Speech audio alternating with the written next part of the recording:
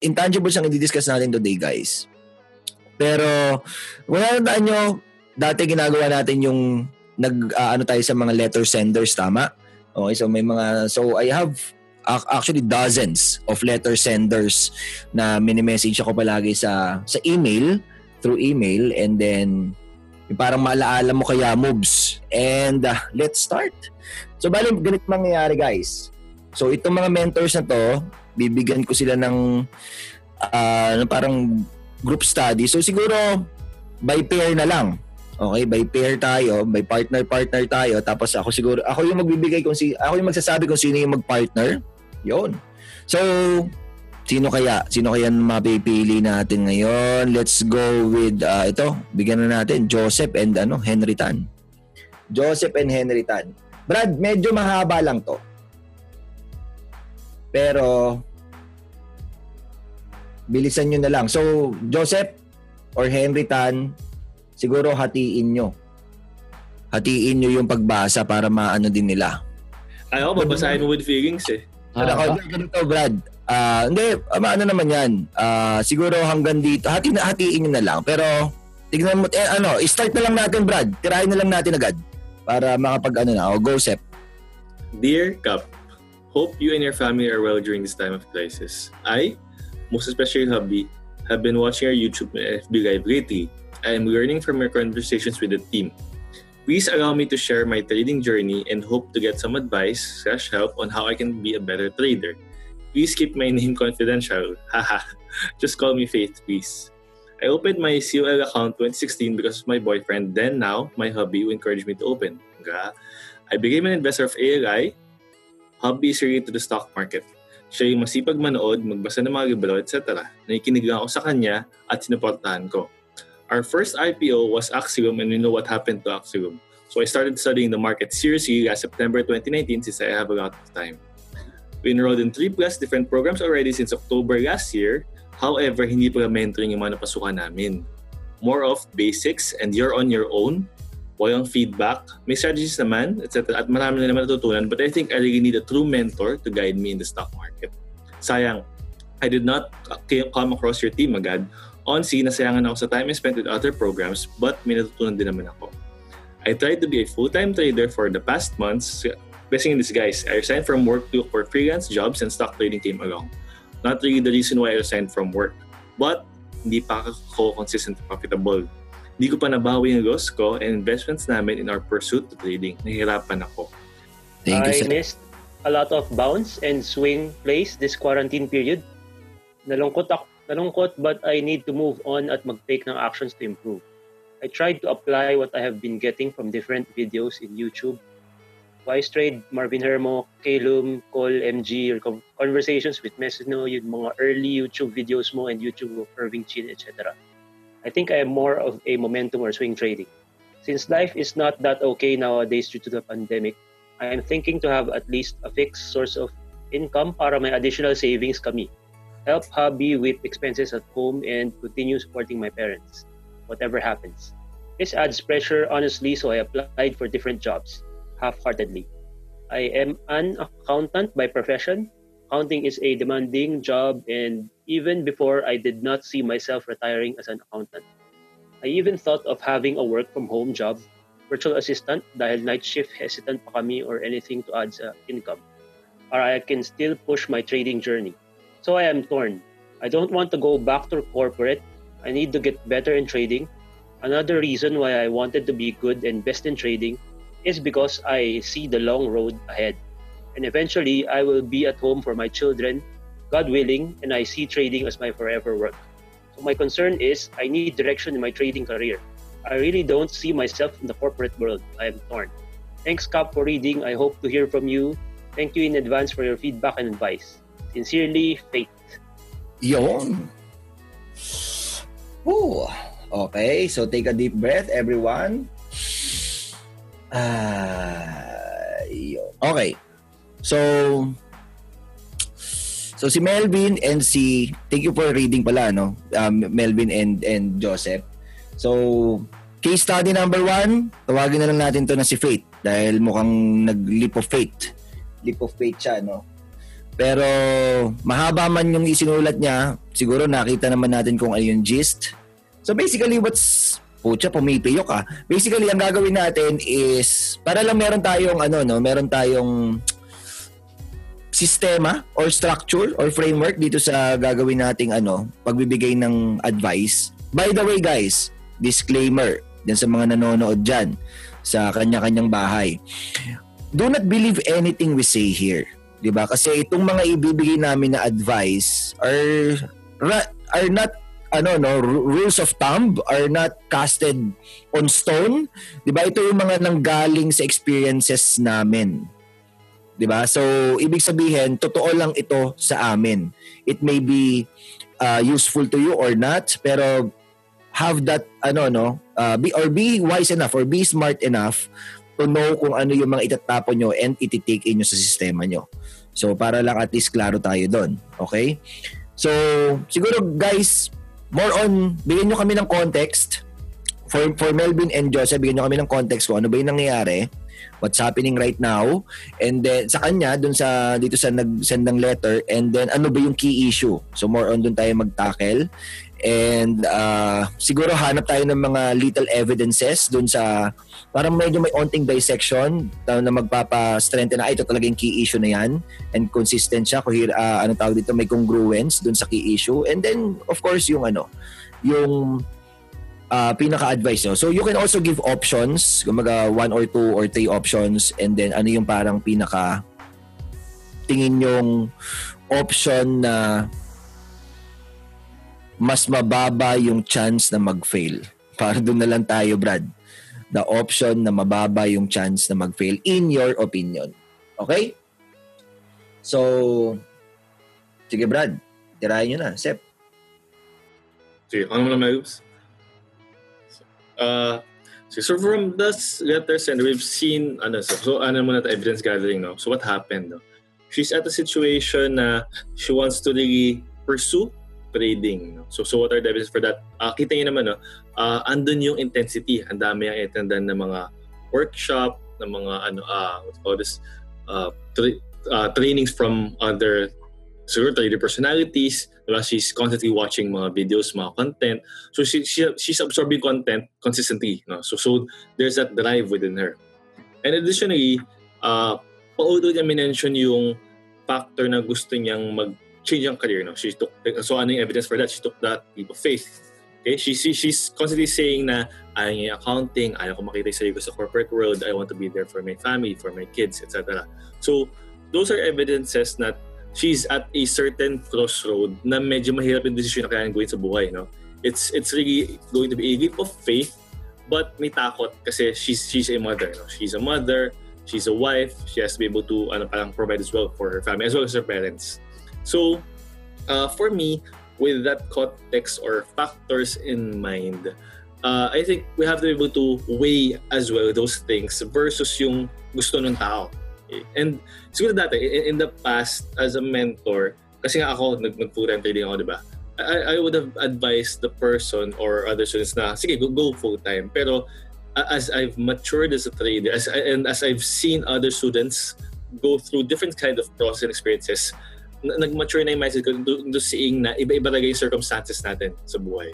Okay? We have to be able to factor in yung mga ganong klaseng bagay, responsibilities, ano yung state mo as a trader, how would you balance, diba? Yung mga ganong bagay. So, we've had this kind of talk before dun sa yung clarity session, if you remember that, no? May tayo naging ganong usapan about yung ganitong mga crossroads in life, no? And it's not easy. So parang I can sympathize with the letter sender. Siguro ma-advise ko kay Ma'am Faith would be at this point na medyo ganun na sa crossroads, hindi pa pwedeng mag-all-in. So again, this is just my personal opinion kung ano yung parang yung pwedeng gawin na mas lower your risk for failure is that two things, no? So kita naman meron siyang intensity. So now what you want to have would be direction instead of intensity. So sabi niya naman yung direction, di ba? So direction would be have clarity muna. So kailangan mag-declutter ka muna ano yung mga bagay that would be non-supportive to yung goals mo na gusto ma-achieve, no? So, how would you manage your time? Yung sa earnings, ang dami mong minention yung mga iba-ibang trader. So, pwedeng mag-declutter ka na rin doon, di ba?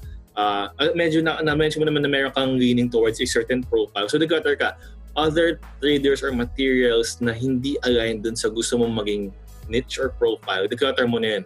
Kasi ako may ganun na rin ako eh. When I'm scrolling through my Facebook feed, pag mayroong isang system kahit na nananago siya or interesting siya, pero it's not in line with yung profile ko, hindi ko siya binabasa na at all. Kasi I've had that direction na parang, okay, it may work or this is just noise to me. So parang ganun, hindi ka na yung parang fully mindset na, ang ganda ng program na to kasi may profits. Ang ganda to kasi may profits. Ganun. Diba? No, ano muna yung gusto mo mangyari. So ganun sa trading part. Okay? And then, just to balance it out, for me, ituloy mo yung yung kahit mag-part-time siguro. So you mentioned yung mga VA work, yung mga online work, mga freelance work. I think it would help with your goal na two things, no? Be able to provide assistance, diba, to your family. So meron kang side income. Kasi important din yun eh. Since wala ka pa dun sa level na going towards mastery na, no? Parang wannabe trader pa eh, no? Kailangan wala muna yung pressure of making money dun sa pagte-trade mo. If yung pressure of making money or the goal to really make money nagiging parang total picture sa utak mo of how you would trade, it would provide unnecessary pressure, unhealthy pressure that would take you out of your zone when you're trading. So kailangan may ganun munang clarity in mind na, okay, I want to be able to trade or I want to be able to learn trading kasi ang goal ko is for long term. Kasi pag pera inisip mo, immediate term yun eh, di ba? Immediate needs to provide your family, to provide assistance for your hobby, to your parang mom and dad. So have that side income para meron kang ganung stability towards that kind of emotional pressure. Para yung focus mo when you shift your mindset towards, okay, parang, let's say you're doing part-time work, whether it's in the afternoon or in the evening. Pag umaga na, no, parang at least you're in the zone na, okay, I'm trading to learn. Right now, I'm trading to learn. Right now, I'm trading to build up my experience, build up my skills para I can eventually transition towards full-time trading. So ako for me ganun, so two things, no, have that kind of balance muna. Hindi ka pa pwede yung diretsong full-time kasi nga iba yung circumstance mo. If single ka, pwede yun, I would advise that. Pero if na-mention mo, kasi may evidences na na gusto mong mag-provide, di ba? Parang for me, that's a fact na kailangan mong i-factor in yung circumstance ganun. Okay? So ganun muna. And then since mababa yung oras mo to study trading, kailangan mataas yung quality.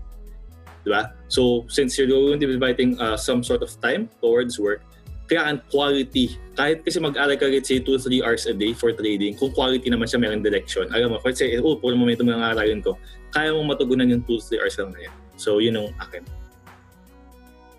Yung bang klase. Oh, Melvin. So, ang daming nasabing tips na ni Joseph, no? Siguro sa akin, ang i-add ko na lang is yung personal experience ko. So, sa akin, nag-start ako ng course with Kapitan Kidlat and Z-Freaks January to March yun, ng 2015. And after nun, siguro mga 6 months na backtesting, non-stop na pag-aaral bago ako naging medyo consistent. And nung nagplan ako mag full-time, it was siguro after 3 months pa or 4 months pa dapat. Kaya lang, ayun nga, naka-jackpot trade ako sa Ion. Kumita ako ng malaki-laki. Actually, 1 year worth na income ko for the next year. Kaya napaaga yung yung pag full time. So at that point nung kumita ako ng malaki sa Ion, nag-decide na ako agad mag full time instead of waiting pa yung mga 3 to 4 months na plano ko. Ayun. So sa akin ganun yung experience ko. Si Sep alam ko medyo nauna siya. Pero bago naman siya nag full time, malaki na rin yung experience niya. Tsaka, I think consistent na siya dun sa ginagawa niyang setups habang kahit na may work pa siya. And then, ganun din yung ibang mga mentors at mga traders na alam ko na naging successful. Mostly, ganun yung trajectory nila or yung path na ginawa nila. So, for me, mas advice ko is same lang din. Better yung ganung path because like sinabi ni Sep is mas mawawala yung pressure sa'yo nun eh. Based sa kwento mo is medyo naguguluhan ka pa, medyo inconsistent pa. So, and then, nasabi mo rin na gusto mo syempre tumulong sa family. So, lahat yung pressure na yun, yung inconsistency, yung pressure na makatulong sa family, makaka-add yun sa sa trading mo eh. And may hirapan ka mag-trade doon. Versus kung yun, maganda yung naisip mo na baka mag-part-time ka muna. So habang part-time ka, makakapag-aral ka and makakapag paper trade backtest ka. And once na makikita mo na yung consistency mo, ayun, for me, dun ka mas maglakas ng loob to go full-time. And so, yun yung sa akin. Yun, thank you so much. By the way, guys, bigyan muna natin sa bagsak si Sir Shep at saka si Melvin in 3, 2, 1, boom. Sige, medyo madaming strategy and ayaw naman natin ma-overwhelm maraming action plans actually. Ayaw naman natin ma-overwhelm si Faith. Okay. So, ganito na lang. Kung gagawa tayo ng strategy for it, lagyan muna natin ng pangalan. Let's go with Operation Blank. Anong magandang pangalan dito, Brad? Yung strategy, yung action plans na ibinigay niyong dalawa. Anong gusto niyong magandang ipangalan natin para mas madali natin ma-package. Usually kasi ganun, guys. Sige. Operation Consistency. Ayan, Operation Consistency. Okay, nahanap niyo na ba bakit Operation Consistency, Melbs? Kasi based sa kwento niya, wala pa eh. Medyo wala pa siyang go-to setup, wala pa siyang consistency, medyo malabo pa. So for me, yun muna yung i-aim niya bago siya magtangkang mag full-time trading para safe at yun yung best or ideal process para sa akin. Okay. Agree ka ba doon, Sep? Operation Consistency. How about, kasi di ba parang nandun ba siya sa point na naghahanap siya ng trading niche or parang ganon? Doon sa proseso natin ng as a trader, di ba, we start as wannabes and then we go as professionals, which is basically ang gist nun is to trade for a living and then look for a trading niche, and then that's the only time na pwede ka na magkaroon ng journey to consistency. So, ikaw, Sep, anong masasabi mo doon? Ibang inisip ko na na parang tactic pa lang divide and conquer. Divide and conquer. Uy, Brad. Sige. Ito mga gusto ko, Brad. Divide and conquer. Bakit mo naman nasabing divide and conquer? Kasi parang, ikaw natin nagsabi nyo, parang yung ibang tao parang sinasabi na parang take one path, gano'n, di ba? Parang may ganun mindset. Pero sabi mo daw, pwede naman actually mag-end. Parang pwedeng 2 things at a time. As long as meron kang clear direction, gano'n. So ito, parang alam ko ano gagawin mo na. Okay, ito, this is what I do to do this. This is what I do to accomplish in trading. Parang ganun. Divide and conquer. Kumbaga parang i-divide yung tasks and then... Pero ma-conquer mo sa whole. Ay po, ibang klase. Parang, kasi nga, mindset would be, pag din-divide, baka di matapos. Pero ito, kukonquer mo pala yung challenge, etc. Pwede rin yung pagka kunyari, magwawasakan ng group, i-divide mo sila bago mo sila... Di ba ganun yun, Brad? Yung divide and conquer. Wasakan mo yung isang nation. Pero ganun ang context yun eh. Mapakinain mo. Kasi parang you break down the tasks into smaller tasks para ma-accomplish mo siya. Diba actually, uso yan syempre sa military. Alam ni Jordan yan dahil SSF to, military yung nila eh. And of course, dun sa mga games, na mga strategy games, diba? Like Red Alert. Diba ganun yung mga parang hati-hatiin mo yung i-conquer mo isa-isa. Parang pagwatak-watakin mo sila. Saka mo sila i-conquer. Magandang strategy yun So, Faith, naisip mo ba yun? Narinig mo ba yun, Faith? Kung nanonood ka man, divide and conquer daw yung strategy. And pag samasamahin mo lang yung mga nabanggit ni Joseph and ni Melvin, ayun na yun. Diba? Yun na yung ibig sabihin ng divide and conquer na strategy. Now, itry mo yun. That's what we are suggesting. Wala naman sigurong mawawala to try a new strategy for you. Pero baka itong mga other mentors, ito may tanong ako for the other mentors, kay Irving, kay Jordan, and kay Brad, meron siya sinabi dito We enrolled in 3 different programs already since October 2019. However, hindi pala mentoring yung mga napasukan namin. More of basics and you're on your own. Walang feedback. May strategies naman, etc. So, let's talk about how important feedback is sa proseso or sa journey ng isang trader. In terms of how do you guys give feedback sa mga sa mga mentoring programs nyo? Meron ba kayong feedback system or is it just parang inilalatag nyo lang yung ito na yung course, ito na yung PowerPoint present. Kasi ganun yung nakaugalian natin. Hindi natin masisi, Brad eh. That's how they do it sa school system. And kaya nga ako, I really believe na we need to update it. And yung mga sa books, 'di ba? Learning from books. Number 1 na walang feedback system. Learning from YouTube videos. Number 1 na walang feedback system. And may mga nagtataka nga ako, merong mga students na parang isend mo na lang sa akin yung PowerPoint or may copy ka ba nitong PowerPoint? Ako, I do not do that. I never do that, send PowerPoint. Dahil walang value 'yon. 'Di ba? Kumbaga parang hindi rin nila aaralin 'yun eh. And at the same time, wala nga yung feedback system. 'Di ba? So kayo guys, how do you do it in your mentoring programs? Let's start with Carl. Well, actually, Kap, what I do usually is kasi very important yung benchmark yung feedback when providing benchmark to what dun sa mga action plans na ginagawa ng mga students So usually whenever I give them some homeworks or action plans tapos hindi sila aligned to what I have taught them, dun ko sila para rin somewhat two-way process eh. I am able to give them the opportunity, create case studies and backtest yung tinuro ko sa kanila. And at the same time, if ever na yun nga may nakuha sila na may mga information na it looks like confusing for them, doon ako papasok. Okay, kasi very important na magkaroon ako ng may comment ako with regards to what they are doing para as a mentor, meron akong benchmark or it will be based on what I already know. Para kung kunwari gagawa sila ng homework without my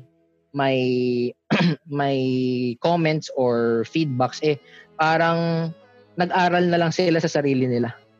Parang nilatag ko na lang sa kanila yung mga lessons for them, then bahala na lang sila whether or not kung tama ba yun or mali. Okay? So, that's basically it. I'm providing them, number 1, independence. Kasi ayun yung gusto ko na mabuo na culture dun sa grupo ko. But at the same time, interdependency kumbaga.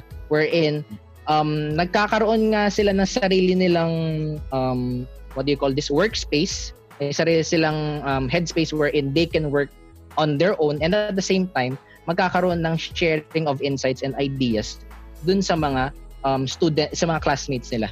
That way, hindi lang ma-improve yung knowledge na with regards to the system, but as well as ma-improve yung accountability and yung pag-communicate nila as one group. So, yun lang naman. Okay, how about you, Jordan? How important is feedback sa journey ng isang trader? I think one of the important pillars na kailangan lahat ng may mentoring, kailangan pino-provide yan sa mga students. Well, eto pala, kasi not all people are open to feedback. You need to identify people or students na open sa feedback. So how would you do that? Pwede kasi nga niyan yung ginagawa ko, constant communication. Kami may Pentagon sessions kami every fortnight, or not every fortnight, pero quincenas, sahod, every sahod. So every 15th, 30th. So I discuss, may charting sessions kami, tapos may Q&A after. So there's constant communication after. even after the classes, kasi that's very important to build rapport to your students, kasi there will be students na maiyain, hindi mo maalis yan, hindi mo maalis yung mga ganung persona, and that's okay, kasi what's important is, as a mentor, you need to show that approachable ka, na kung may problema si student, madali ka niya makakausap. Hindi yung laho ka parang bula after. Very important yung malaman nila na anytime na magka-issue sila, or kahit there are times nga na medyo paulit-ulit yung questions, it's your job to answer them, pwedeng in public or pwedeng via chat. Pero again, yung feedback system, you need to know yung mga tao na ready for them to receive the feedback. Kasi there are some na hindi muna na they will really shy away from feedback. Ako, during the class, every after homework or seat work or activity, my feedback session, just to check if in line yung understanding nila, if calibrated yung understanding nila dun sa how I teach it. Kasi if hindi, there's something wrong. Kasi magkakaroon ng snowball effect yan once nadala nila yan sa real trades. So I think ganun lang. Make sure na as a mentor din, you have to be open sa mga ganung questions, and kailangan ma-identify mo kung sino-sino yung mga students na open for feedback and hindi. So, yun. Okay. How about you, Irvs? Itong tanong ko sa iyo, Irvs. How frequent do you give feedback, or how frequent ba kailangan yung feedback system? Gano'n siya kadalas? Once a week? Once a month? Once every quarter? Every day?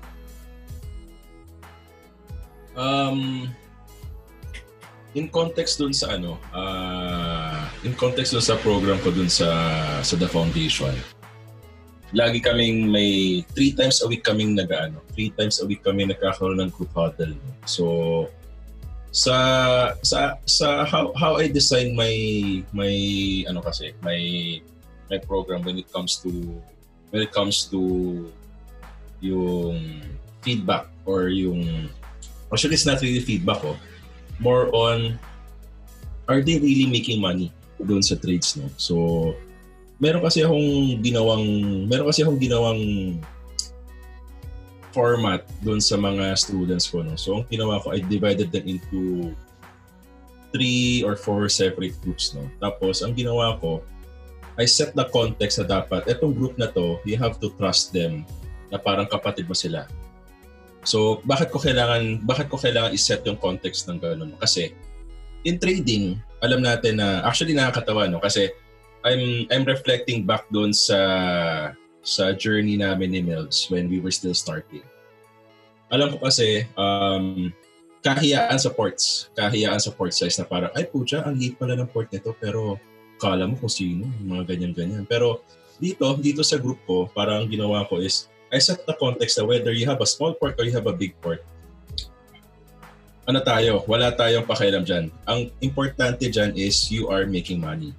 So, I laid down that context na parang transparency tayo. If you're, kumbaga kasi ang point ko doon is, you input all of your trade logs there para makita ko if you're really making money or not. Tapos kung nakita ko, parang may mali kang ginagawa dito, ako na mismo may lalapit sa'yo. Na parang, ano nangyari sa'yo? Bakit mo trading ganito? Bakit ka nag-trade ng illiquid na stock? Bakit ka nag-trade ng downtrend na stock na hindi mo naman strength? So I have 3 months data of that. So doon ko natatrack yung mga students ko whether they are making money. So ayun, that's one way of me getting to know yung performance nila. So when it comes to feedback, very hands-on ako because hindi pa naman ganun kadaming students ko . Right now, I have 24 students na natapos sa batch 1 to 3. So very hands-on ako sa kanila. At the same time, yun nga, sabi ko nga, we have 3 weekly sessions. Okay? Meron kaming campfire sessions, which is basically, nire-review namin yung watch list na ginawa namin last week.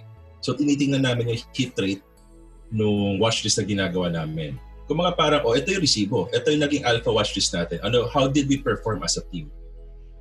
Kasi, parang, when I was still building the program, ako yung nagpo-provide ng watch list. Pero walang follow-through. Tapos ang ginawa ko, parang sabi ko, why not I ask them to create their own watch list, i-consolidate namin, tapos yung group yung magde-decide kung ano yung alpha. Anong nangyari is, yun lang yung tinatrade ng mga estudyante. Maganda yung hit rate. So, ang average hit rate namin for the week-on-week watch list na ginagawa namin, which is through the Lighthouse session, 40 to 60% hit rate. Medyo mataas siya. Medyo mataas na. So, medyo at least merong guide. So, ganun ko lang siya dinesign. At the same time, parang thinking ahead din ako na parang sabi ko, ito yung mga top performing students ko. Gawin ko kayong leaders dito sa group na to. So, kayo yung mag-police sa isa't isa.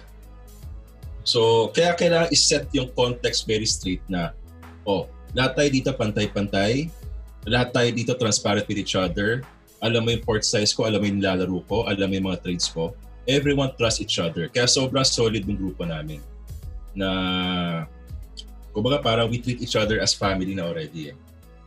And if you notice, Kap, kanina, most of my students are there. Sila actually nag-prepare nung surprise kay Daisy. Kaya, I mean, I'm natutuwa lang how it happened. Kumbaga parang it started with trading, tapos trust. Kasi sobrang importante ng trust when it comes to feedback eh. Napaka-importante kasi you can give bullshit feedback eh. You can give bullshit feedback na parang, sige, okay lang, ganyan, nahiya ako ng ganito. Pero, if you trust each other na parang to that level, walang hiyaan eh. Like last Saturday, bago kami nag-prepare dun sa surprise kay Daisy, medyo nagkainitan, 6 hours kami nag-uusap. So, ganun kami ka straightforward with each other. So, yun lang naman. Ang dami ko na sinabi. Okay. So, bigyan natin ng isang bagsak yung mga nag-share. In 3, 2, 1, boom. So, Grace, I hope... Sorry, Faith. Putik na. Grace ang putik. I hope, nagtao lang nagkakamali din, Brad.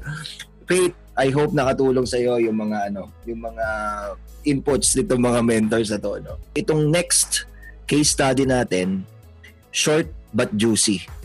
Short but very juicy. And this is for Carl and for Irvs. Carl and for Irvs. Hindi, Carl and Jordan na lang para talagang Carl and Jordan. Okay lang ba sa'yo, Irvs? Si Carl at saka si Jordan yung bumira nito. Ikaw ang boss. Team Dota. Susunod lang ako. Safe lane tsaka support. Sige, kahit isa na lang magbasa. Safe lane tsaka support. Let's go, Carl. Guys, case number 2 na to. Go, Carl. Okay. Magandang araw, Kap. Ako po si Nat at 3 buwan na po ako nag-aaral tungkol sa trading. Habang pinapanood ko po yung mga videos niyo sa YouTube, meron kayong na-tackle tungkol sa limiting beliefs. Inobserbahan ko yung sarili ko, Kap, and na-discover ko na may malaki akong limiting belief. Ito yung belief na meron kayong alam or may secret na kayo.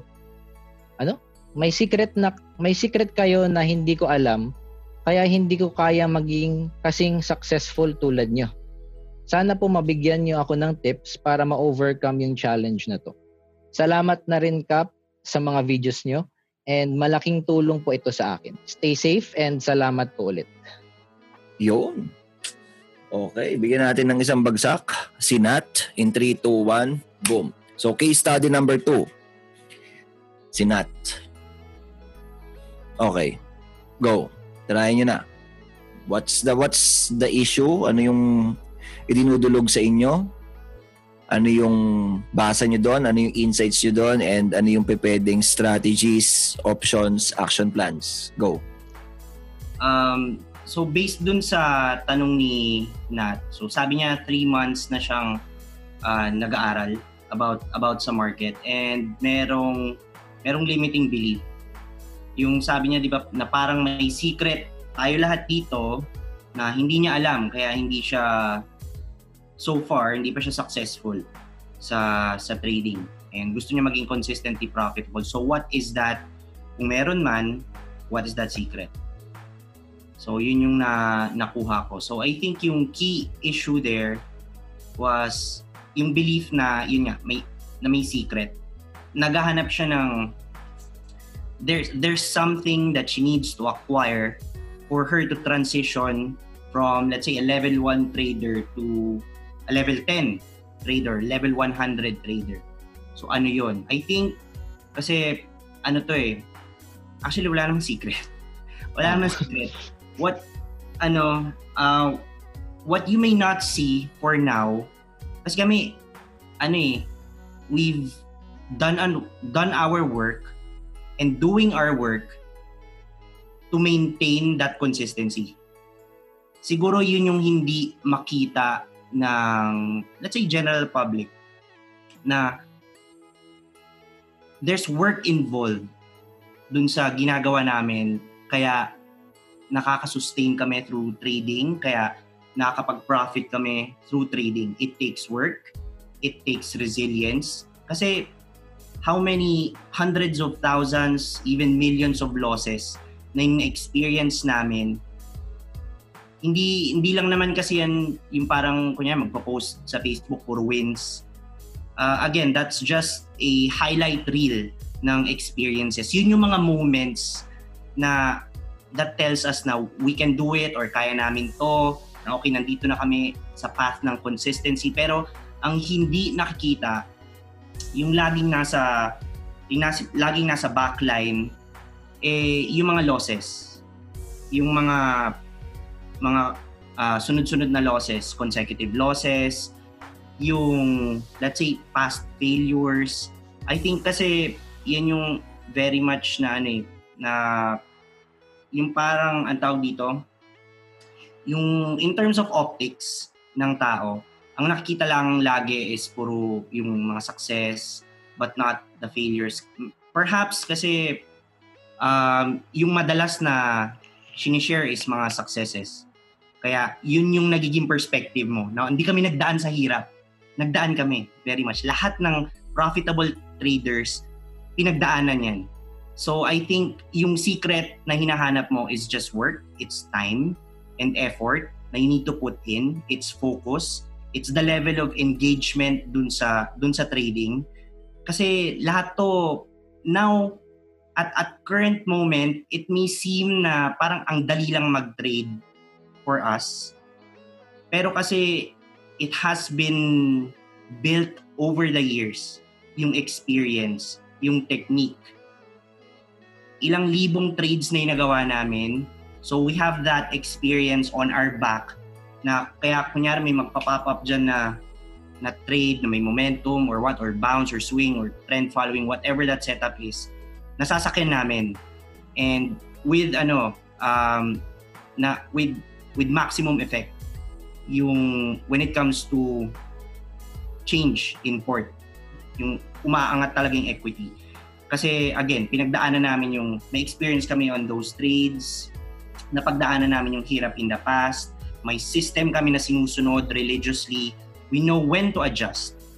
So I think yung secret dyan na hinahanap mo na hindi makita is that work, time, effort, it's the experience, it's the resilience despite the losses.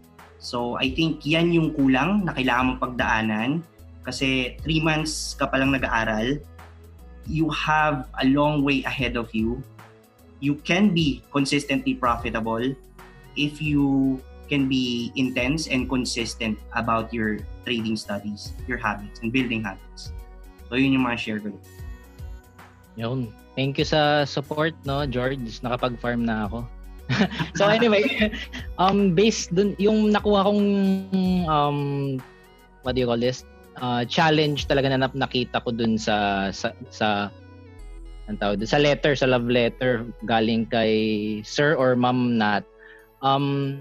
it is regarding sa paghahanap ng Holy Grail na system, ano. Now, to tell you honestly, parang let's face it, walang Holy Grail. Okay? And katulad nga nung sinabi ni Jordan, the quote-unquote secret is not with the system but doon sa how you look at trading per se. Okay? Hindi siya yung puro, sa totoo lang hindi to puro profit, hindi there will always be losses. And going back, sinasabi ko sa mga students ko even bago pa kami magsimula sa mga technical lessons, walang Holy Grail. And it all starts with, a system all starts with familiarity. Yung sistema na yan, nabuo yan, galing yan sa ibang tao. Okay? Kaya ka pumapasok sa mga programs or kaya ka nagsi-self-study upang malaman mo yung alam na nung mentor mo or nung ibang tao. Ano? Now, hindi kulang naman yung alam mo na. Okay, kailangan mo rin ng effort, kailangan mo rin mag-take action. Familiarity, kumbaga, merong back testing, merong forward testing. And since sabi mo, you just started, halos 3 months ka pa lang, actually that is the best time for you to acquire not profit but rather experience. Saktong-sakto to actually dun sa pinost ko yesterday regarding sa struggles of traders who just finish enrolling in a mentoring program or probably nanonood sila ng mga free videos tapos hindi na nila alam kung saan sila magfo-focus. Okay? So akala ng mga ibang traders kailangan ng advanced techniques, advanced setups to fully utilize the system para kumita consistently. Okay? Dun sila nagkakamali. Again, step 1, familiarity. You need to at least learn and know the ins and outs ng mga basics talaga, both in profits and keeping your losses small. So ayun lang naman yung pinaka-importante yung mga advance na yan, dun nagsisimula naman yan once you've already acquired yung familiarity and mastery mo over the basics. Okay? Yung mga sinasabi naming mga setups like CH or may mga iba't ibang tawag na setups, 'di ba? Pero if again, familiarity, you know the basics, you know how it works. Yung advance na yan, it's just lang siya branch out lang yan ng mga basics. Okay? So, yun lang naman. Napahaba. Yun lang naman. Okay. Thank you so much. Bigyan mo natin ng isang bagsak si Jordan at saka si Carl. In 3, 2, 1, boom. Sige. Fact check muna tayo. Reality check muna tayo. Itong si Nat, di ba sabi niya, unang-una, kailangan natin siya i-congratulate because aware siya na meron siyang limiting belief na yon. Basically, ang context ito is, siguro meron tong alam si Cap na hindi ko alam. Kaya nandun siya at ako nandito, gusto ko rin pumunta ron. Kaya successful siya at ako hindi. Parang gano'n may alam to na hindi ko alam. So, kaya ako nagpe-fail. Parang gano'n. Or kaya ako mabagal dito sa trading journey ko. In reality, ito yung parang siguro nagiging reason kung bakit din talaga nag-a-attend or nag-enroll yung mga traders sa mga mentoring programs natin because they want to they want to kahit paano get a good grasp kung paano ka ba nag-trade, Cap? Paano ka ba nag-trade, George or Carl? Ano ba yung parang ginagawa mo? And then they will try to compare. 'Di ba? Ito ako and ganito mag-trade si Carl. So kahit paano gusto ko somehow i-model ano ba yung mga missing links, ano ba yung mga tawag dito, open loops, ano ba yung mga gaps, di ba? Para at least ma-fill out natin. And ang nangyayari kasi is ganito. Parang pagkatapos nila dito nalalaman ko na kay Carl. Pero parang kulang pa rin. Papunta ngayon ako kay George. Nalaman ko na kay Jordan. Pero bakit parang kulang pa rin? At teka nga, itry ko yung 11-11 trading system. Nalaman ko na kay Melvin. Pero bakit ganun? Parang kulang pa rin. So ako, ang ano ko, bakit? Tignan mo yung sarili mo. Kasi sa lahat ng problema, ikaw yung pinaka-common eh. Di ba? Ayun ang sabi nila, di ba? The most common thing about all your problems is you. There's only one common thing in all your problems, and ikaw yon. So dun ko na, actually parang few years back, dun ko na realize parang teka lang there's 1,000 ways to earn in the market. Diba? Ano kaya yung mga pwede ko, which is hindi ko talaga totally matututunan yung lahat. And believe me, I've tried. There's this one site, parang library siya, parang bank siya. Bank siya ng sobrang daming books, seminars. Basta parang nakakuha ako ng private link. So pag inopen mo yung link na yon, sobrang dami, thousands of books, seminars, trading videos na mga kinuha sa mga seminars, sa mga kung sino-sino mga mentors. Ang goal ko before is mabasa lahat yon. Kasi ang formula na naiisip ko is pag nabasa ko yung lahat yon, siguro naman kahit paano magkakaroon ako ng good grasp dun sa trading or parang magkakaroon ako ng magiging profitable ako kahit paano naman. Pero hindi ko kinaya, Brad. Hindi ko kinaya dahil parang yung thought pa lang of reading 10,000 books, na-overwhelm na ako. And sabi ko, ano yung kaya ko? Ano yung kaya kong gawin? And that's the time na nag-start akong tumingin dun sa loob. So, in terms of how to manage that limiting belief or how to shift yung mindset from looking at ano ba yung ginagawa ni Cap or ano ba yung ginagawa nitong mga mentors na to shifting to ano ba yung kailangan kong gawin dito sa para maging effective yung system for me, etc. Dahil nabanggit nyo nga, there's no holy grail and I will totally agree with you guys on that. Paano niya matatanggal yung cancer? Parang cancer kasi yung limiting belief eh. Araw-araw yan bumubulong sa isip mo eh na kaya ka hindi successful dahil meron kang hindi alam. Somehow totoo din naman, di ba? Na parang you can only execute what you know. Hindi mo ma-execute yung things that you don't know. And believe me, 99.99999% ng mga bagay sa mundo is hindi natin alam. Diba? Ako, wala akong kaalam-alam sa engineering. Wala akong kaalam-alam sa pag-nursing. Wala akong kaalam-alam sa paggawa ng mga ganito, ganyan.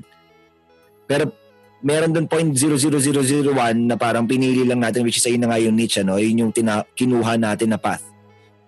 So for Irbs, Joseph, and Melvin, paano natin mas matutulungan pa? On top dun sa mga, huwag nyo nang i-mention yung mga binanggit nila Carl and ni Jordan. May ano, kahit short but sweet lang. Go. Yung sa akin yun parang ibahin mo yung gamot mo. Kasi parang may sakit ka. So if you think that technicals would be the solution to that, parang try to go into a different kind of environment or learning process na parang read up on other things that would reinforce that concept na hindi siya all about technicals. You can have one technical edge, and then focus on risk management, trade management, etc. para makuha mo yung total edge mo talaga sa trader. So, ibahin mo yung gamot. Parang ganun. Ibahin ang gamot? Maganda yung sagot ni Sep eh. Pero wag nyo na ulitin yun para hindi tayo redundant, ano? Ito na lang yung tanong ko sa inyo dalawa. Nagkaroon ba kayo ng ganun? Nung nag-enroll ba kayo sa ZFT before, sa mentoring before? Ganun ba yung mindset nyo? May alam to si Z tsaka si Cap eh. Hindi ko alam. Kailangan ko matutunan yon. After nyo natutunan yon, okay na ba kayo doon? Naging effective na ba?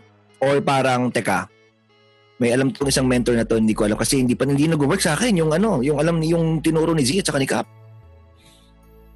Paano? Kasi parang FOMO strategy. Di ba? And at the same time, ano tawag na, shiny object syndrome. Parang may in-offer si Cap, may in-offer si Sep, gusto ko malaman lahat yon, lahat ng yan. Attend ako yan lahat. Para talagang makita ko, bird's eye view. Tapos alam ko na lahat ng system nila. Di ba? Parang ganun eh. Alam ko na lahat. Ako nga, hindi ko nga alam kung anong sistema ni Sep eh. Hindi ko rin alam kung anong sistema ni Carl. Pati ni Jordan. Siyempre, kumbaga parang may part na parang, di ba, kasi ako yung nagturo, di ba, sa inyo. Pero I'm sure nag-grow na kayo exponentially from that. I'm very sure dahil iba na kung nasan na kayo ngayon nag times 10, times 20, I'm sure. Meron kayong alam na hindi ko alam. 'Di ba? So, Melbs, Irbs, may ganun ba kayo? FOMO? Nafo-FOMO kayo sa ano? Or how did you guys make it work for you? Kasi itong si Nat, meron ng alam to bride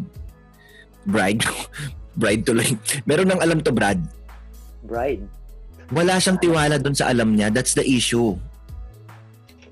Wala siyang tiwala dun sa alam niya because nung ine-execute niya yung alam niya, hindi effective. 'Di ba? So, ang nangyayari is, ayoko na nito. Tingin ako dun sa sa iba. Para pero baka dun sa alam niya, meron lang dun isa, dalawa or tatlo na kailangan i-tweak. And okay na.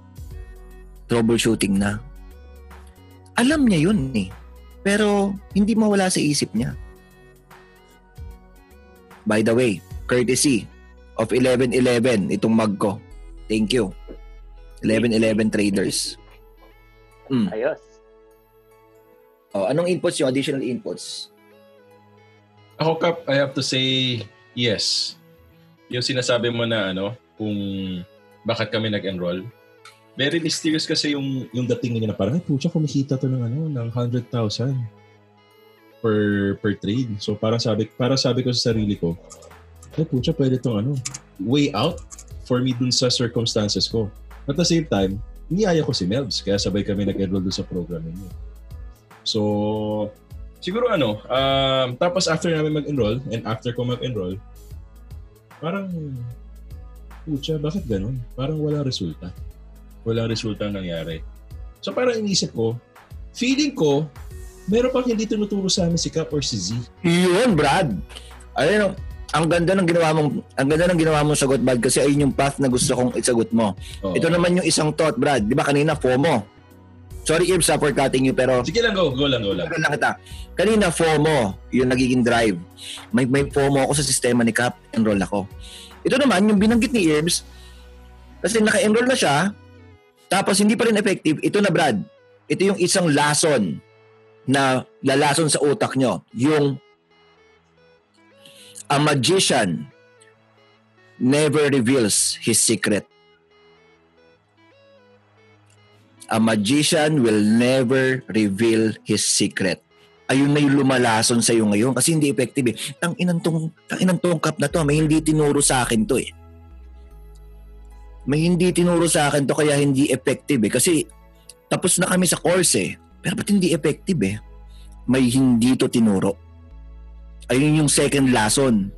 Which is kayo dyan, yung mga nakikinig sa bahay, anticipate that lesson. Alam mo ba, Brad? May a couple of students na nagtatanong, Cap, tinuro mo naman na lahat, Yun na yun, di ba, Cap? Parang sabi ko, oo. Wala nang doon, wala nang naiwan. Lahat ng module, minsan check ko pa, okay to. Kaya sa P4P, Irbs, napansin mo kung paano ginawa natin sa P4P? Inisa-isa natin. Di ba? And nagkaroon tayo ng accountability session in a way na parang, itong bullet point na to, tinuro ba yan? O, tinuro. Ito about pullbacks and rebounds, okay, tinuro ba yan? O, tinuro. About breakouts and breakdowns, o, tinuro ba yan? O, tinuro. O, yung candle detachment technique level 1, tinuro ba yan? Boom. Candle detachment level 2, tinuro ba yan? Boom. Bullseye technique, tinuro ba yan? Boom. Diba? May checklist tayo eh. Yes. So, pero ba't ganon? Hindi pa rin effective. So, meron yun na yung second lesson. A magician will never reveal his magic trick. Ayun yung tingin nila ngayon sa akin. May hindi ito tinuturo. Kasi hindi pa rin effective sa akin eh. So, ano ng problema, Brad? Continue. Ituloy mo lang yung sinasabi mo. Kasi tama yung path. Tama yung path na inano mo. Actually, yung when I was starting and after graduating from the program, positive 3% lang ata ako. Para sabi ko, putang na, scam tong dalawang gagong to. 3% lang kinita ko. Parang 3 buwan ako nag-aral, 3% lang. Tapos parang I think I message you or si Z, hindi ko na matandaan, na parang bakit ganun? Tapos, if I remember correctly, parang ang sabi nila sa akin is, you barely scratch the surface. You barely scratch the surface na parang tingin mo, etong number of repetitions lang kailangan mong gawin, kikita ka na. Yun pala, wala pa ako doon sa 10,000 hours na sinasabi. So, ang nangyari is para sabi ko, sige, I'll take your word for it. I will grind. I will study. I will do whatever it takes. Nag-aaral ako. Tapos until such point na yung constant improvement, 1% every day, nag-accumulate siya, nag-compound, tapos yung boom, pumutok, nasakyan si Ayon. So para sabi ko, parang dito ko na-realize na parang the mentoring program, simula pa lang yun. Kumbaga yun pa lang yung nag-lit ng fire na pwede mong gawin. Pero it's up to you whether you want to keep that fire burning, gaano mo siya pwedeng palakihin, no? Kumbaga yun, ikaw mismo yung journey kasi kumbaga one little push na lang pwedeng you may reach your goal in just one moment. Nandun na siya, something like that. So yun. So parang sinabi ni George nga kanina, you just see, let it simmer. Basically, ayun ang sinabi ni George. Oh, tama. Diba? Let it simmer. Hindi parang the day you plant the tree, diba yung sabi ko, the day you plant the tree is not the day that you will harvest the fruit. Ayun yung gist nung sinabi ni Jordan. Put in the time. Sabi mo rin, 10,000 hours. Ayun kasi yung hindi, Brad, ito ayun kasi yung hindi nila ginawa. Diba? Nalaman nila kung ano yung alam namin, kung ano yung alam ko. Itinuro ko na kung ano yung alam ko, pero hindi sila willing to do na gawin kung ano yung ginawa ko. Exactly. Which is, ano ba yung ginawa ko? Pucha, yung 2-3 oras na tulog lang everyday. Yung talagang parang, I'm beating myself up. Which is, I don't advise, I don't advise. Kung meron akong, after nga nung journey ko na yon, parang may mas magandang formula siguro doon na hindi tayo parang masasacrifice yung long-term health natin. Ito na lang siguro, di ba? Kaya ayun yung kino-communicate ko ngayon. Pero before, ayun yung naisip kong formula Sabi ko, masipag ako, ito yung primary resource ko, and then sipag-sipagan ko lang. Wala nang tulog-tulog. Sabi ni Arnold Schwarzenegger, sleep faster. Parang ganun. If you need more sleep, no, sleep faster, sabi niya. Ayun yung hindi kayang gawin. Yung, Brad, yung bumangon after 5, 6, or 7 losing streaks. Yeah, alam mo yung alam ko. Pero kaya mo bang bumangon after 5, 6, 7 of falling down? Diba yung puso? Which is ayun yung mahirap ng ituro, Brad. Kasi talagang parang, ang dami nang kasama dun Ikaw na yun. Upbringing, yung pinagdaanan mo sa buhay, di ba? Kung spoiled brat ka, sanay ka na iyahan sa'yo o na silver platter lahat. And tingin mo mag-work na agad. Di ba? So, willing ka bang gawin kung ano yung ginawa ng mentor mo? Sabi mo nga, Kape, just want to add sabi mo nga, Kape, if your mentor is working harder than you, something is wrong with you. If your mentor is working harder than you, something is wrong with you. You should be the one working harder than your mentor. Laging ganun. Para mahabol mo yung level niya. And siguro, tanggalin natin, Brad, tanggalin natin sa... Ito, gusto ko lang din i-tackle tong issue na to. Let's try, parang, ano ba yung nauuso ngayon? Unnormalize. Yung ganong klaseng na parang susundin mo mismo yung path ng mentor mo. Di ba? Parang doon ko din gusto pumunta sa pinuntahan ni Cap. Ayoko ng ganong mindset, Brad, ng isang student kasi yung ganong klaseng mindset is not kumbaga parang designed for you to be successful and to reach your goals. Baka in the process mawala ka. Di ba? Sa talagang gusto mong puntahan. Diba, meron kang template na kinuha, meron kang design na kinuha siguro on how to trade. Pero iba yung path mo Baka yung path mo is, ang pinakadulo mo is magkaroon ng pamilya na malaki. Ako, baka ayoko ang goal ko naman is ayoko magkaroon ng anak. O magkaiba na agad yun. Mga tiny decisions in life, magkakaiba yun. Diba? Baka ikaw, ito, another thing na makakapekto dito yung values mo. Kasi yung values natin, basically, yung top 5 values natin, basically will design our lifestyle or will design kung paano tayo mag-decide sa buhay natin. Case in point, Brad. Birthday kunyari ng nanay ko. Kunyari lang, hypothetical lang to. Let's say, yung family is not in my top 5 values. Kunyari lang. Diba? Don't judge me. Kunyari lang, wala sa top 5 ko yung family. Birthday ngayon, kunyari ng nanay ko. Pero meron akong important trade. If wala yung family sa top 5 values ko, hindi ako pupunta sa birthday ng nanay ko. Now, let's say naman si Carl. Nasa top 5 yung family. Birthday ng nanay niya. Pero meron siya nakitang opportunity, important trade din. Siyempre, ang i-decide niya is mas pupuntahan niya yung birthday ng nanay niya kaysa dun sa trade. So, nagigets niyo ba, guys? You should find a way on how to make it work for you. Yung mga ganon. Tingnan mo kung ano yung available resources mo inside, pati dito sa isip mo, outside din, tangible and intangible resources, tingnan mo yung values mo, and then create a formula. I-package mo siya. Dahil ibang-iba, hindi mo pwedeng tahakin yung path nung talagang minodel mo or gusto mong i-model na tao.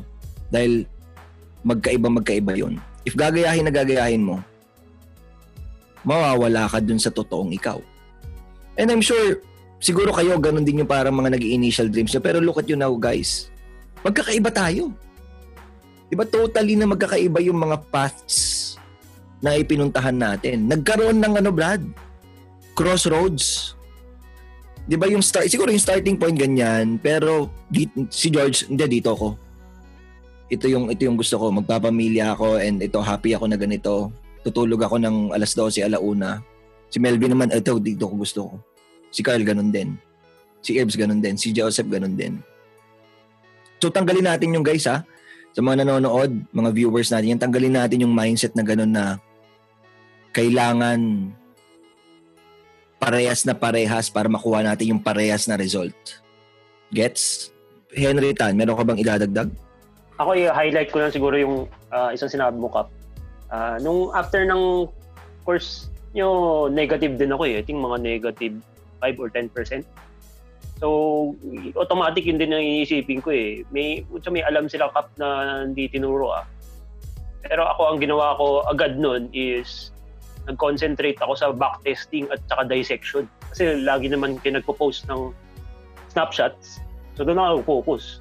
Sa dissection kasi nakikita ko na kung ano yung mga galawan ninyo eh. So, from that, gumawa ako ng rules ko and doon mas nagkaroon ng consistency. Doon ko nakita na kailangan lang pala ng konting tweaking. Kailangan ko lang ma-connect the dots para mag-work yung system sa akin. Noong una kasi parang tumitira ako ng stock, sa isa lang ako nakatingin, sa isang indicator. Dapat pala holistic. So, nung nagawa ko yung tweak na ganun, ayun, nagkaroon ng consistency. So, ayun yung tingin kong, yun yung makukunik ko rin sa mga sinabi ni Irv and sinabi mo kanina, which is, makukuha mo yung ganung realization, awareness, from yung 10,000 hours din. So, do the work, and you will find out ano yung kulang or ano yung ano yung kulang sa rules mo, sa trading system mo para mas maging consistent na trader ka. Ayos na, Brad. Bigyan natin ng isang bagsak. Itong mga nagbigay ng inputs in 3, 2, 1. Boom. Ayan. Last word tayo, guys. Last word tayo for, let's go with Jordan. I hope marami kayo natutunan, no? May 2 letter senders tayo na nakapagbigay tayo. Hopefully, no, nakapagbigay tayo ng tulong. Make sure lang, no, if fit yung advice, then follow it. If not, then marami namang options. You can message us if you need more help. Let's go with Henry Tan. Another very juicy session, no? Ang maganda kasi dito sa mga MYM sessions, wala niyan dati eh. Yung mga advice na nakukuha nyo sa mga mentors dito. Mahirap makuha yan dati. Lalo na nung time namin, na nag-start lang ng course namin. So, talagang, ayun, take notes. And na very valuable yung mga lessons na yan. Na mapapabilis yung learning curve ninyo. Okay. Carl Matthew. May idadagdag lang ako, Kap, regarding dun sa sa mga sinabi nyo kanina, sorry. Maikli lang, promise. Parang siguro last words of advice ko sa mga to those who are nagse-self-study or probably nag-enroll sa mga programs or tapos na sa pag-e-enroll, no? Pasok na pasok kasi dun sa sinend na letter kanina eh. And the key word I want you to remember is follow through. Okay? After everything that you have learned dun sa mga mentors nyo, dun sa mga libro na nabasa nyo, sa mga free videos na napapanood nyo, as much as possible, take action on those. Okay? Learn, increase your experience by taking action not only by what you've learned, by what your mentors have said. Okay? Kung puro mag-take action lang kayo based dun sa sinabi ng mentor, you're not really a trader but rather a follower lang. Nagiging lang kayo, anong tawag doon? Para lang kayo nag-subscribe sa mga kung ano-anong subscription, no? So, ayun lang naman, maikli lang, di ba? Ayos Okay, Sir Shep? Ayun, so thank you guys for being with us, for sharing your time with us. I know mahalaga yung weekend, no? Kasi it's a time for your family, time to rest. Pero when you're constantly showing up, no, you're able to gain learnings. And at the same time, kami, we're thankful that we're able to give value to you guys. So thank you. Let's go with the herbs. Final words, hindi pa tapos ang bukas. Dramatic, charot. Papatawa lang ako. Thank you so much for being here with us and see you again sa susunod na pagkikita natin, guys. Again, bye-bye guys. Thank you, mentors. Thank you.